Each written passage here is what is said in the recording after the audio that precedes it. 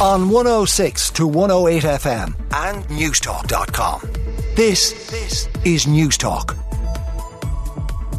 Well, it is June 21st today. This is the longest day of the year, and it's always a very nice day if the sun is shining. It's a gorgeous morning out there. The front of the Irish Times tells us that we're going to see a big increase in warm summer nights. So Kevin O'Sullivan writes here that Ireland is likely to experience a decrease in cold winter nights and a tenfold increase in warm summer nights in the coming decades, according to Met Éireann. And it says nights could have temperatures greater than 15 degrees. Now, I think it was about 14 degrees last night, fairly warm, but we're going to see a big increase in the amount of nights during the summers where it'll be 15 degrees or more. This is according to climate projections from Met Éireann, which confirm a warming climate signal for the country, with temperatures projected to increase across all greenhouse gas emission scenarios. Some people will welcome that. Others who are concerned about the climate will be very, very worried about hearing this report. That's on the front of the Irish Times. On the front of the Irish Independent, they go with the central bank warning to the government. A budget giveaway risks causing damage to the economy. So another day, another budget story on the front of the papers. We are 3 months out from budget day, and the message of caution from the central bank, according to the Irish Independent, could scotch Fine Gael plans to lower taxes on middle income earners. So basically the central bank saying, stop, don't do a big spend budget, a big giveaway. Central bank analysis says higher taxes may soon be required to help cool demand, tame prices and wage demands, and keep the economy from overheating. So essentially they're saying that if we have rising inflation here, it'll be our own fault. It won't be external factors. It'll be what we're doing in our own country. We'll have more on that throughout the morning here on News Talk about that big central bank report. The Irish Examiner says if you want to be a vet or a doctor or a nurse or a pharmacist or a dentist, well, there's going to be a significant expansion of third level college places. Some of these jobs I mentioned, we could see Ireland train almost 1,400 more of them. The Higher Education Authorities recommending a significant expansion in healthcare and veterinary medicine training here. So we could have an increase of more than 5,000 new third level enrolments. That's on the front of the Examiner.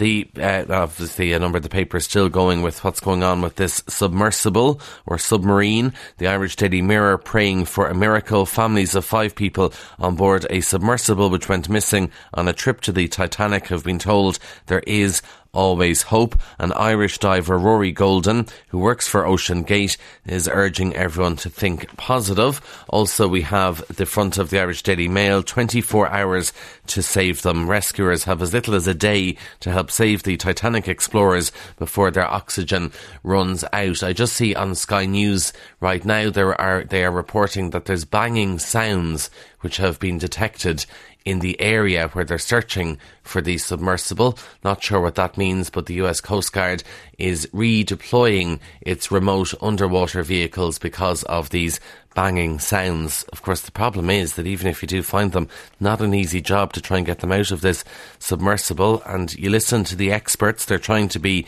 as diplomatic as possible, but reading between the lines, none of them seem to have much hope of finding these people alive, unfortunately, but there is always hope, and we'll see what happens with it. The Irish Daily Star, mob threat to Leb troops. So they say in the Star that the peacekeeper's jeep was surrounded months after Private Sean Rooney was killed in a gun attack in Lebanon. So the Star can reveal another unit has been targeted in the same area very recently. And the front of the Irish Sun, Dave, I'm sorry for Christy slurs. So Dave Fanning has last night apologised for comments he made about Christy Dignam. Dave Fanning said Christy was always a gentleman who deserves better than that from me. So I think that probably puts an end to that story now.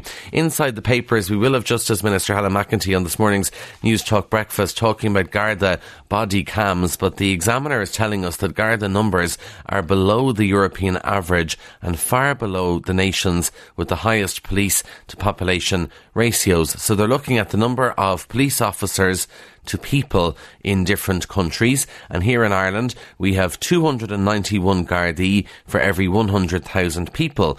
But if you look right across Europe, not just in the EU, they have in other European countries an average of 328 police for every 100,000 people. So Ireland comes in 21st position out of 35, and in some countries they have 500 or more police officers per 100,000 people. So we are far below the European average. This is analysis carried out by the Oireachtas Parliamentary Budget Office, which says there's a big difference between us and other European countries.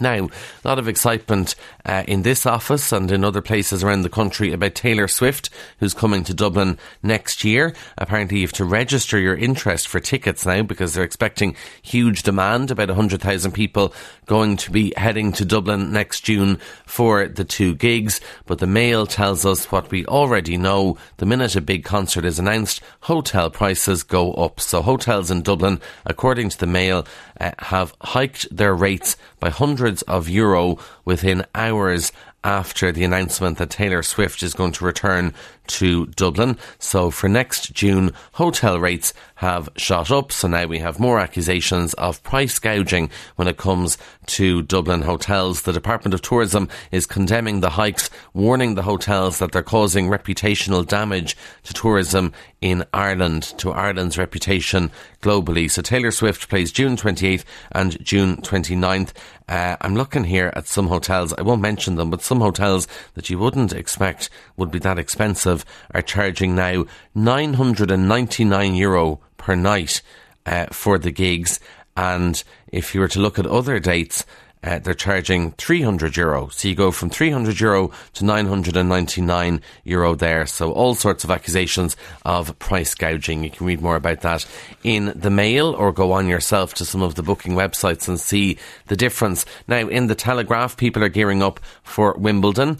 And this year, Wimbledon is going to have AI commentary. So Wimbledon has announced that AI commentary will be produced for video highlights for next month's tournament in what is called the first step towards computer-generated commentary for live tennis matches. Now, tennis can be boring enough sometimes. It's certainly going to be boring if you have a robot telling you what's going on.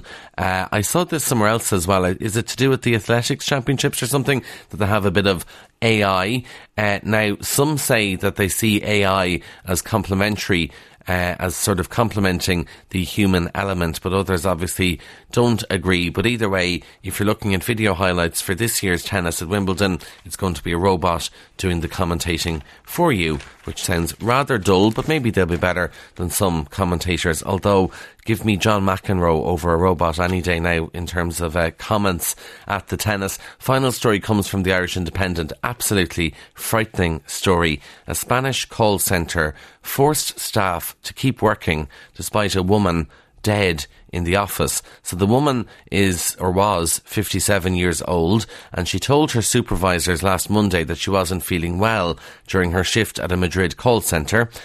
She got first aid. An ambulance crew were called to the office, but the poor woman died of a heart attack shortly afterwards. And her colleagues say that they asked what to do because your woman in the corner is dead, and they were told by their bosses you should keep working and keep answering calls from customers of an electricity supplier. The union is now accusing the company of treating employees like robots. Apparently a woman lay dead for an hour, and no measures were taken to the company to allow staff to leave or take calls somewhere else, so they had to sit and answer the phone while their colleague, Inma, was dead at the desk. On 106 to 108 FM and newstalk.com. This is Newstalk.